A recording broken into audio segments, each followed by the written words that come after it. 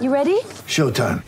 On May 3rd, summer starts with The Fall Guy. Let's do it later. Let's drink a spicy margarita. Make some bad decisions. Yes! Audiences are falling in love with the most entertaining film of the year. Fall Guy. Fall Guy. Fall Guy. That's what the poster said. See Ryan Gosling and Emily Blunt in the movie critics say exists to make you happy. Trying to make it out? Nope. Because I don't either. It's not what I'm into right now. What are you into? Talking. Yeah. The Fall Guy. Only in theaters May 3rd. Rated PG-13. Get ready for the greatest roast of all time. The Roast of Tom Brady. A Netflix live event happening May 5th.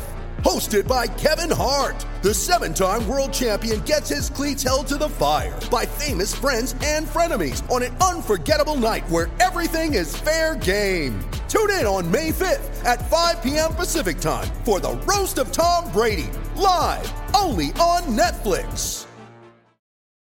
When you need mealtime inspiration, it's worth shopping Kroger, where you'll find over 30,000 mouth-watering choices that excite your inner foodie. And no matter what tasty choice you make, you'll enjoy our everyday low prices, plus extra ways to save, like digital coupons worth over $600 each week. You can also save up to $1 off per gallon at the pump with fuel points. More savings and more inspiring flavors make shopping Kroger worth it every time. Kroger, fresh for everyone. Fuel restrictions apply. This podcast is part of the Sports Social Podcast Network.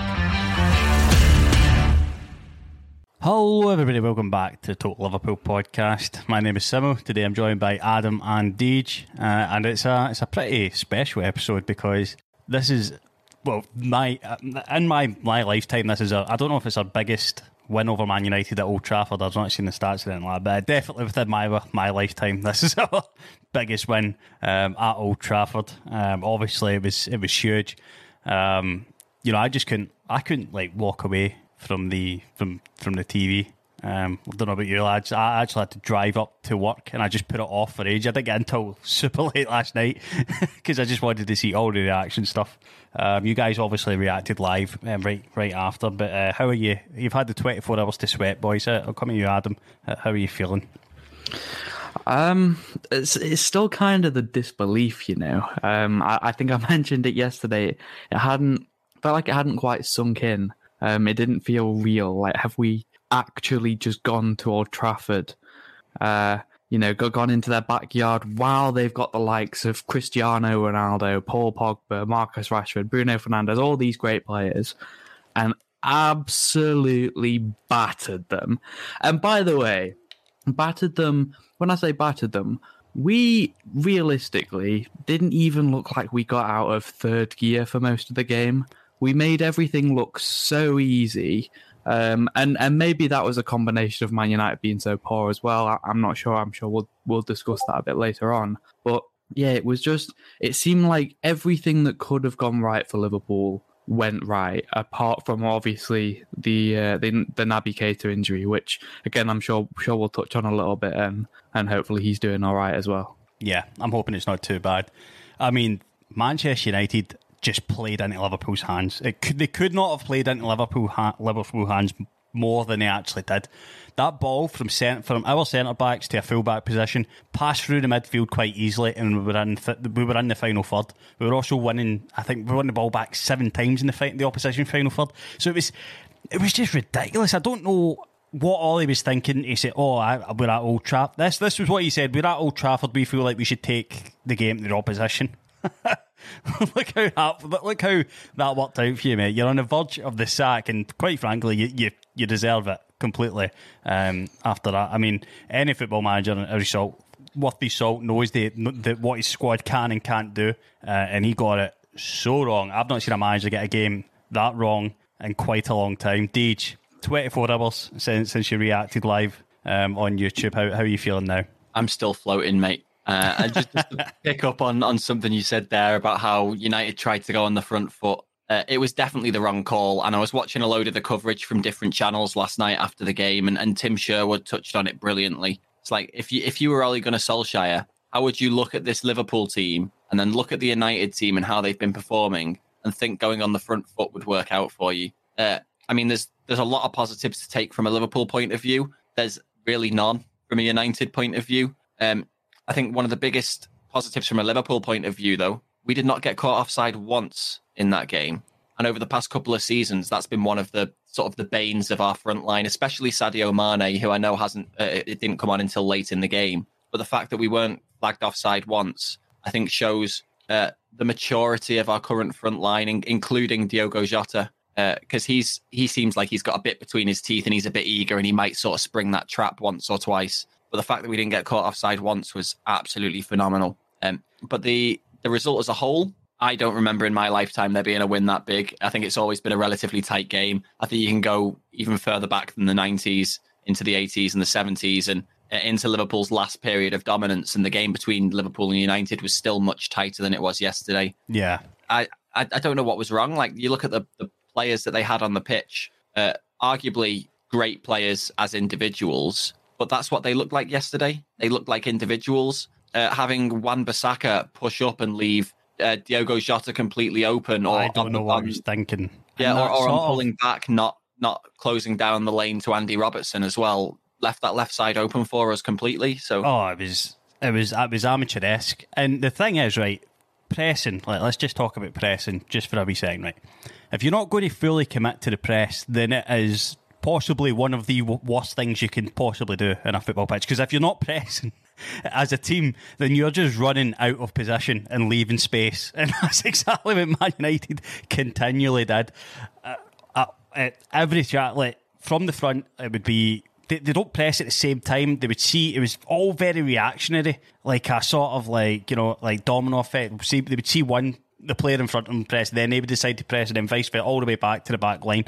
But that's not how pressing is supposed. Pressing is a team game. You know, you go to the ball, I cut off the passing channels, we close down, put pressure on that way, we force a long ball that we can hopefully, but we have the likelihood of winning back in our own half. We turn over possession into our possession. That's pressing.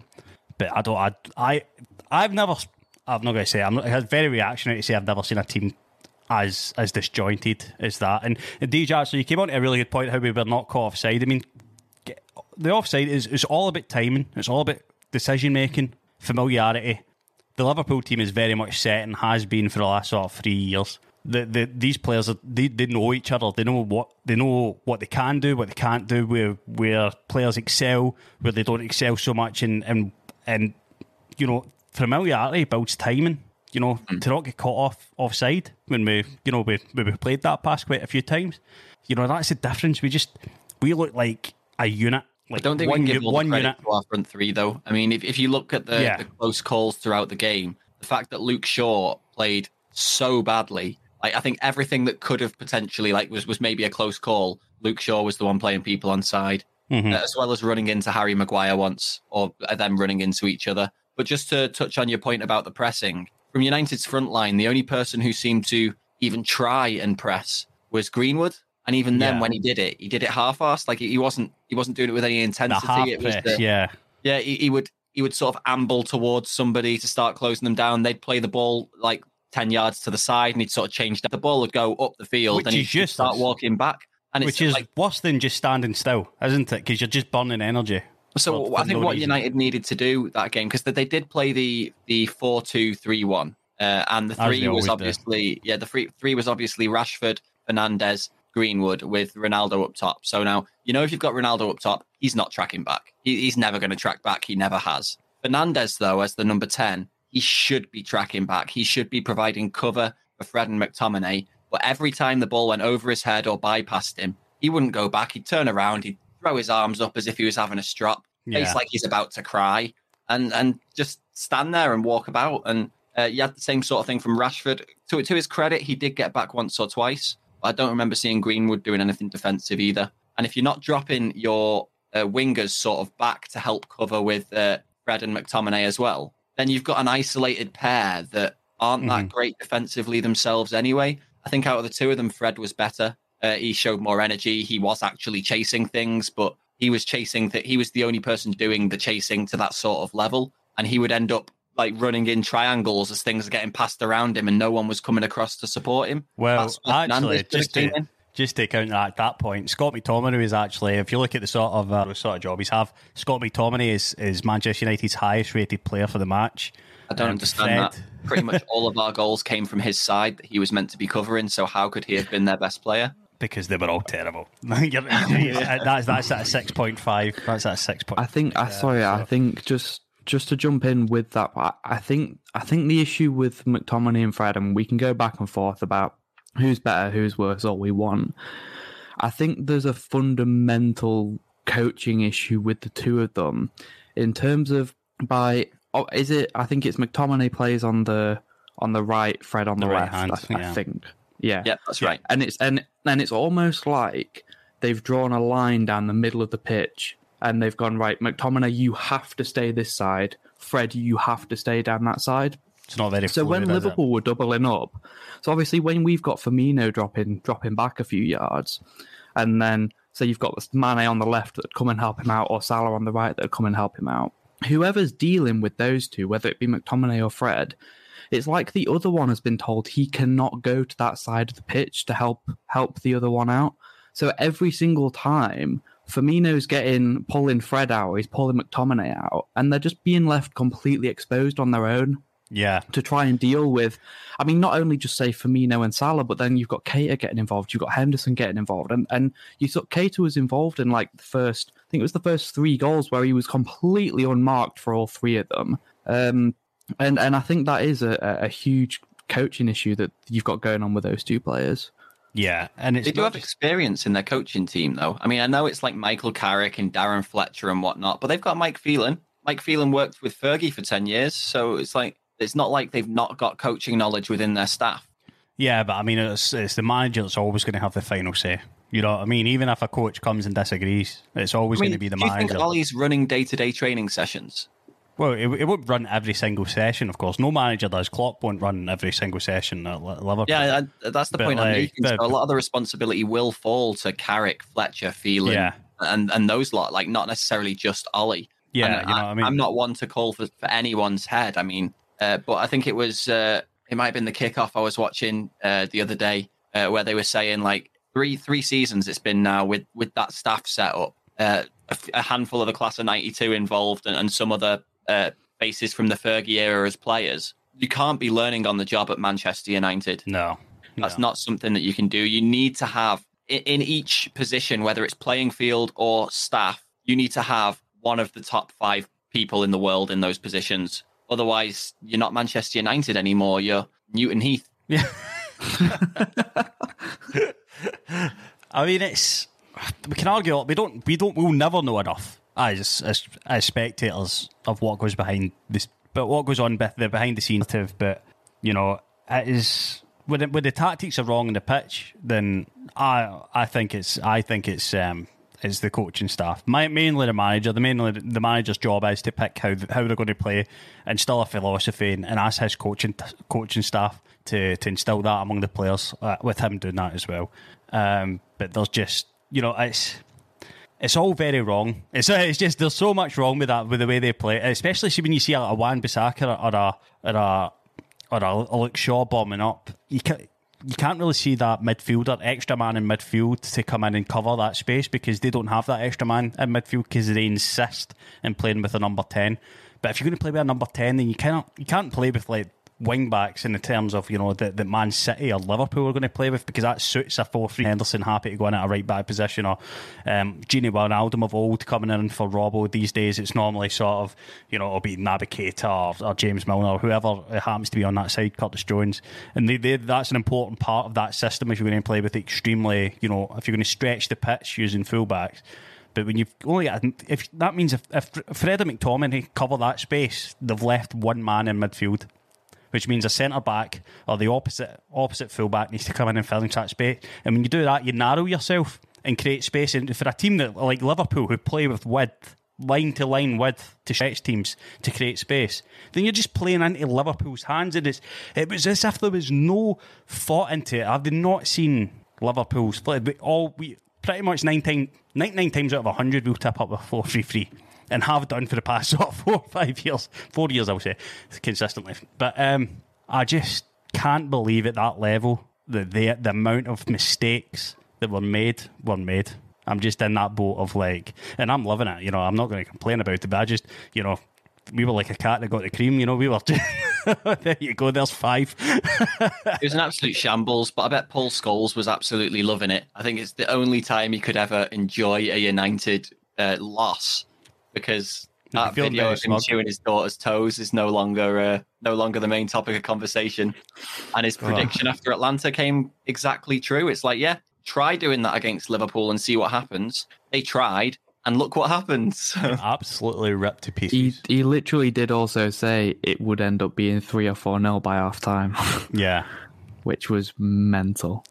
But he wasn't just him uniquely saying it. I think any sort of spectator could look at that and think, oh, do you know what? If you do that against a City or Liverpool, you could be in quite a lot of trouble. Rio wasn't. Rio was like, United are back, baby. Oh, well, like, do you know, if I was a professional footballer and Rio Ferdinand said anything good about me, I would be so fucking distraught, because everything he says just seems to give the kiss of death to fucking anything. Ever since, I honestly do believe, right, I don't really consider myself a superstitious dude, but I honestly do believe if Rio had not done that contract thing, you know, fucking, he's at the wheel, let him write down whatever numbers he wants, get that contract signed, I honestly don't think Ollie would be considered as this bad a light, you know, because he gives the kiss of death to absolute fucking everything he touches. He said, I remember that, namely in the Euros, when he said that Scotland would be, that when we played Scotland, when England played Scotland in the Euros, he said that would be the easiest game that England would ever play in a tournament, and he was very confident that, and obviously England never got the win, and England would have came and smashed us had he not said that. Maybe 100%. Well, we did have a slow start to the Euros, didn't we?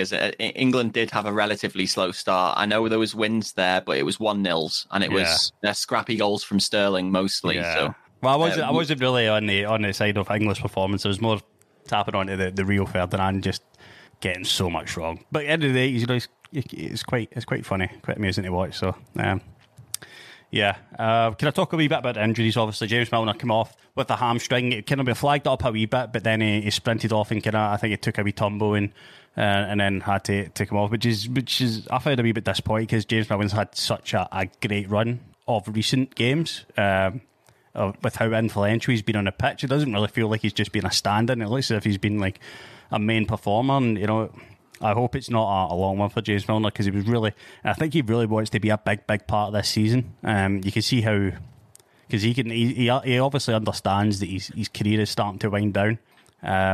So I think he's got another decade in him. Yeah, I hope he could play for another decade easily. But I think he's very apparently aware that every performance on the pitch he wants to give, and he always has, but he wants to really be massively influential. He doesn't just want to do the professional jobs, you know, cover back, make the tackle, stuff like that. He wants to get, you know, to the byline, get an assist, or get in the box, take a shot, stuff like that. I really admire him. I'm really enjoying watching James Milner. It was unfortunate to see him come off with an injury. Have we had any news on that yet? Do we know, guys?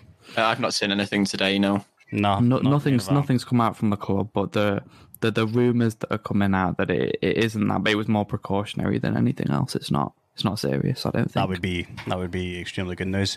It's impossible to injure James Milner seriously, though, because he is such a physical specimen. I mean, you talk about players his age. He's 36, or he's coming on to 36. That's the same age as Ronaldo, and I think those two players there, you can say, are sort of the peak of physicality for that age. And I mean, yeah, Milner might be sort of a bit squarer and a bit wider, but he is ripped and he is 100% muscle.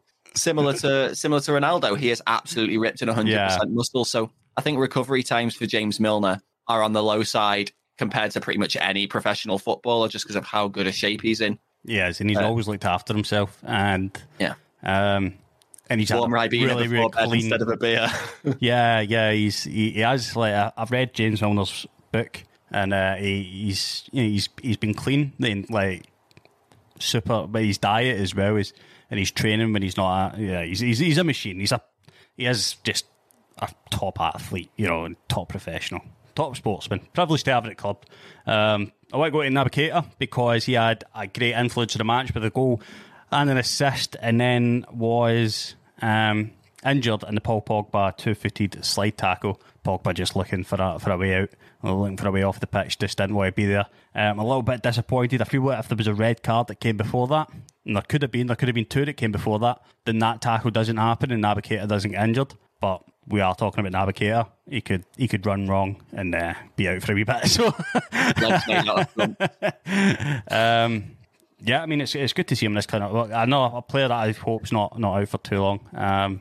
Adam Navigator's had a good old run of games so far and really trying to lay. I think he's really trying to lay down a marker in this midfield and kind of make himself undroppable, and he's done a job of that. I feel like the last 3 games, he really is kind of. The last 3 games I've seen him play really feels as if he's found another gear or found some sort of like this is because it's been a while since Navigator's really had. I can't remember the last time Navigator had a sort of run, a solid run of games where he's only had like a game out in between.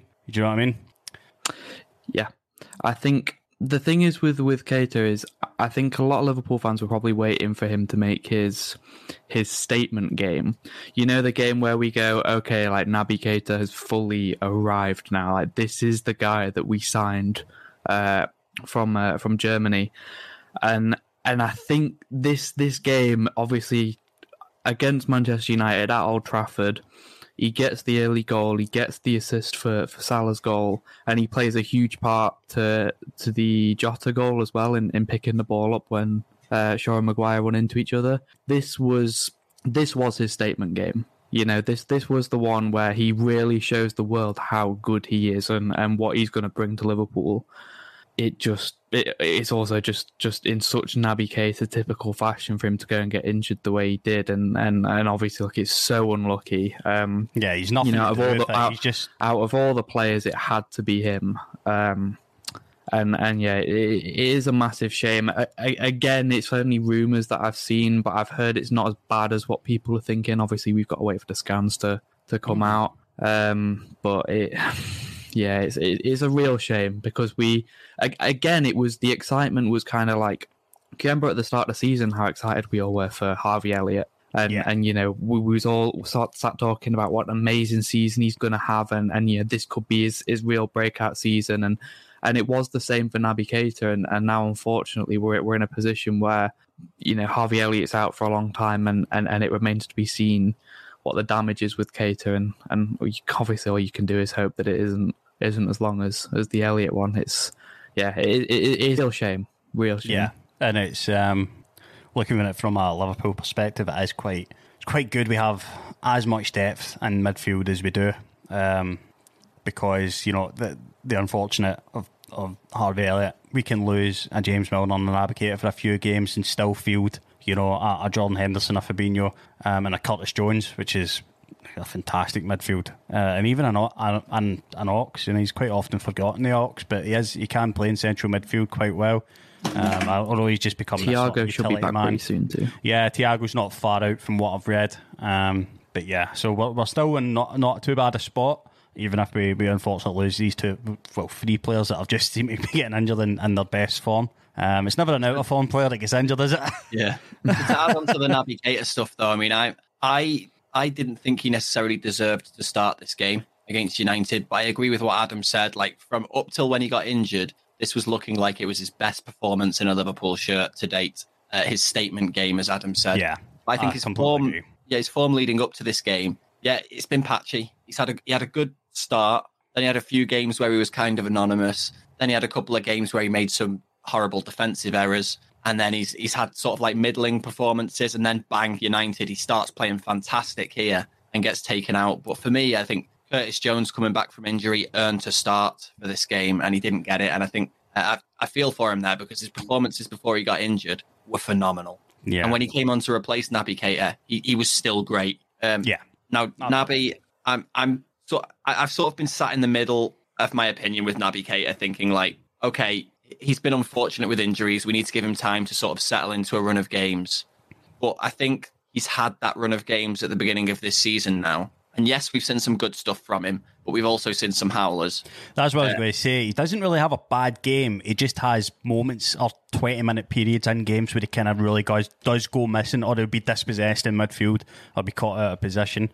Or make a terrible challenge on the edge of the box, those kind of things. But I'm getting to the point now where I'm kind of done with Naby Keita. And after the performance that he did put in against United, that might be a little bit harsh to say, because who knows, if he'd have played the 90, he might have gone on in like prolific form. But we've just not seen a proper run from him, of him just being great consistently. And I think you would get more return for the minutes spent with somebody like Curtis Jones there than with Naby Keita there. I think over the course of a season, his average, if you talk average ratings, I think Curtis Jones playing a whole season would get a higher average rating than Naby Keita playing a whole season. It's definitely an interesting point. Right, lads, we are running out of time. I want your match ratings for the back line. I'm going to come to you, Adam, first. Quickly give us your ratings for the back five. Okay. Starting with Alisson, I give Alisson a 7.5. I think he, again, it's another one of those games where Alisson, he did what he had to do. I think he made 3 saves from the 3 that were on target.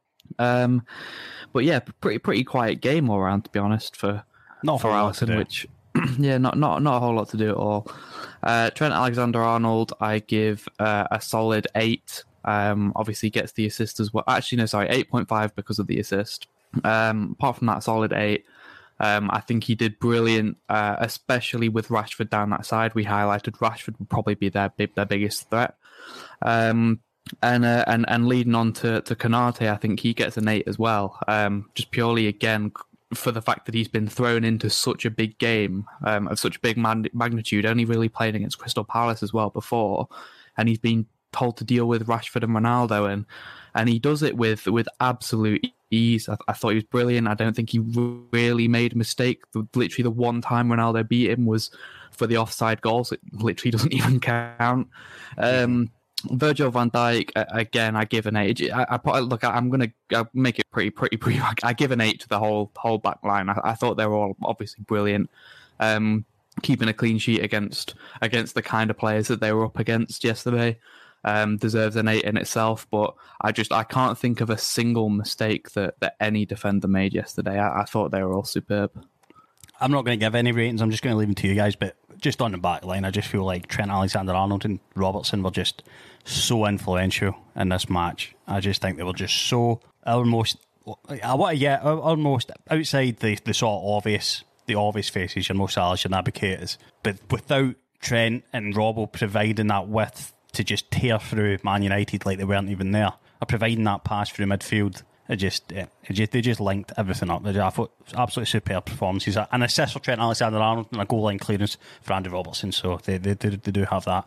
They do come away with that in the game. Deej, any deviations from Adam's ratings at the back line? Yeah, a little bit. I think my rating for Alisson's the same, 7.5. He had a solid game. Didn't have much to do. The things that he did have to do weren't that difficult. His distribution was great. 7.5 there. Personally, I give Trent a 9. I think he excelled defensively. He put in a couple of crucial blocks again. One to stop a through ball that would have resulted in an almost certain goal, and another one to block a shot that was on target.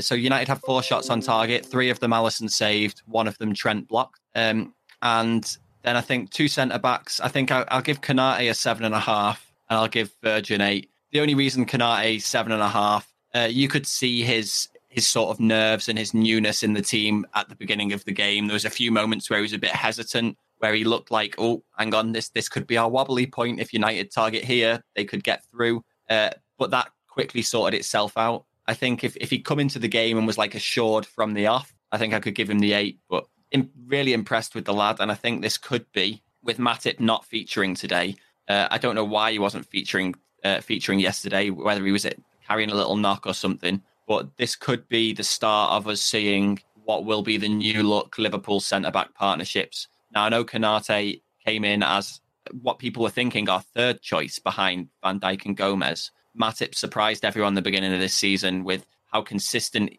he's been available, let alone how well he's played. But it's starting to look now through the way squads are being chosen that Konate is actually the person who's lined up to be Van Dijk's partner, and Gomez is now more backup for Trent. Yeah, I mean, that was definitely what I predicted at the beginning of the season. I don't know if you remember me saying I did sort of. I seen sort of the competition at centre back. Maybe what I seen is the future potentially for Joe Gomez would be at right back or at left back, because he is extremely two-footed and extremely athletic. And if he could adapt a wee bit to his game, he would definitely have a lot to offer Liverpool in those areas. Deej, I'm going to stay with you for the midfield ratings. I got one more defender's great because over there. One more defender's great first, and that's Andrew Robertson. I didn't give him a rating yet. For me, he gets a 9.5 out of 10 just for the lip he gave to Ronaldo. Oh, And the finger wag. And the finger wag. Yeah, I couldn't quite know what he was saying, but it sounded like he was saying. It looked like he was saying, like, "Be careful, Yeah. or I'm gonna fucking do you. I'm gonna hit you. I'm gonna 2-foot you cunt." On you go. Yeah, Go on, midfield. get your midfield ratings as quick as you can, mate. We are short on time. Keita, 8.5. Solid game for the period he played. His goal was taken well. His assist was brilliant. And as Adam said, he was instrumental in getting that ball out to Trent for Jota's goal as well. Henderson, just because of that Salah assist, a 9. I mean, he had a great game overall, but I have to give him a 9 for that pass. Because, I mean, if De Bruyne did that pass, all of the pundits would be jizzing in their pants. Yeah, they would be. With Henderson, they were just like, oh, what a pass. Yeah. And then lastly, Milner, before going off, I think he deserves an 8 as well. I think we won this game in midfield, so I can't really give any midfielder that played for us less than an 8, I think. Yep. Adam, going to come at you. Midfield ratings. Again, Naby Keita, I agree with DJ, 8.5, instrumental to all 3 of the first 3 goals.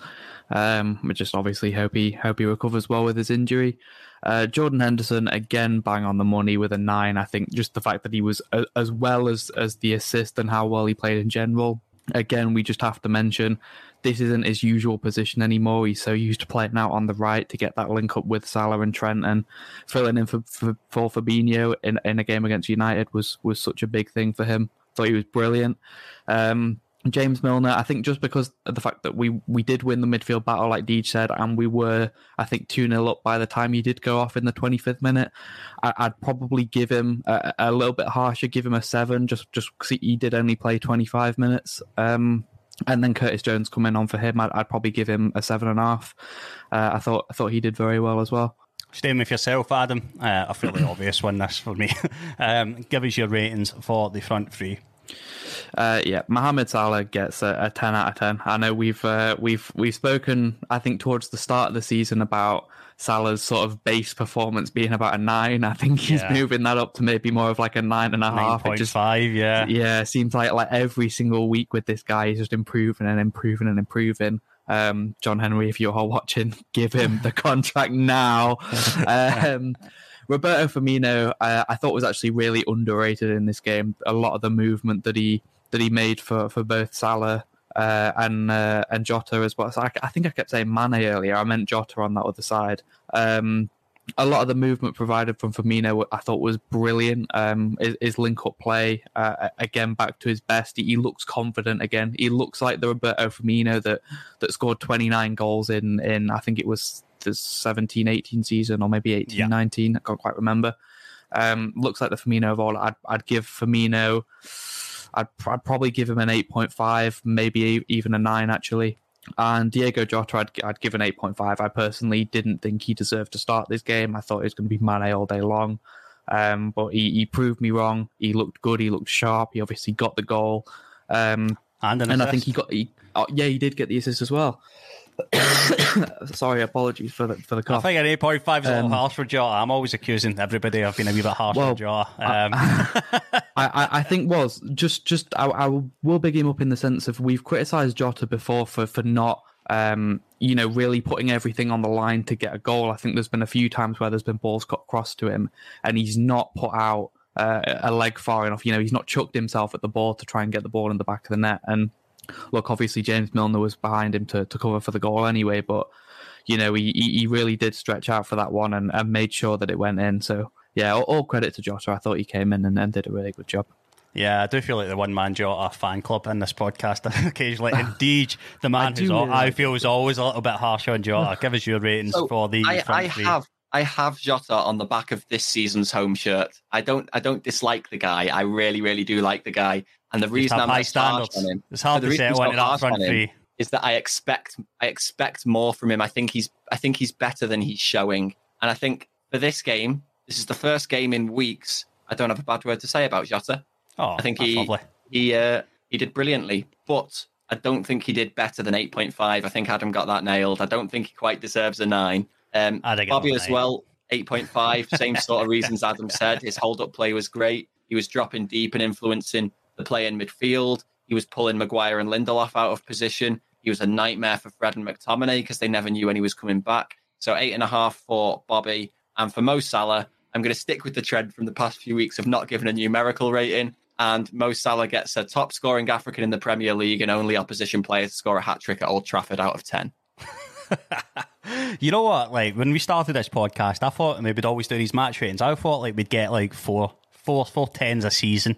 But the Liverpool just force their hands here. You can't. The amount of hat tricks or like goal involvements that are up in the 4s and the 5s this season is just for individual players. It's forcing their hands. It's absolutely ridiculous. It's the third or fourth game in a row that Salah's got a 10. Yeah, from exactly. It's do you know what? It's because we are scoring like as well though. We're scoring between like 3 and 5 goals. Like, that's what I mean. It seems like every single game. It's a good old it's time. hard not to. It's a good old time to be a Liverpool fan. Speaking of which, thank you for everybody that tunes into this podcast. We really do appreciate it. That is all we've got time for today. Until next time, we will be able to tell you a wee bit more about the injuries to James Milner-Navigator. Hopefully have a wee bit more information. We will see you in a few days, I'm sure. Cheerio, bye. Find more great shows or join the team at sport-social.co.uk. Sports Social Podcast Network. It is Ryan here, and I have a question for you. What do you do when you win? Like, are you a fist pumper, a woohooer, a hand clapper, a high fiver? I kind of like the high five, but if you want to hone in on those winning moves, check out Chumba Casino. At ChumbaCasino.com, choose from hundreds of social casino-style games for your chance to redeem serious cash prizes. There are new game releases weekly, plus free daily bonuses, so don't wait. Start having the most fun ever at ChumbaCasino.com. No purchase necessary. VGW. Void where prohibited by law. See terms and conditions. 18+.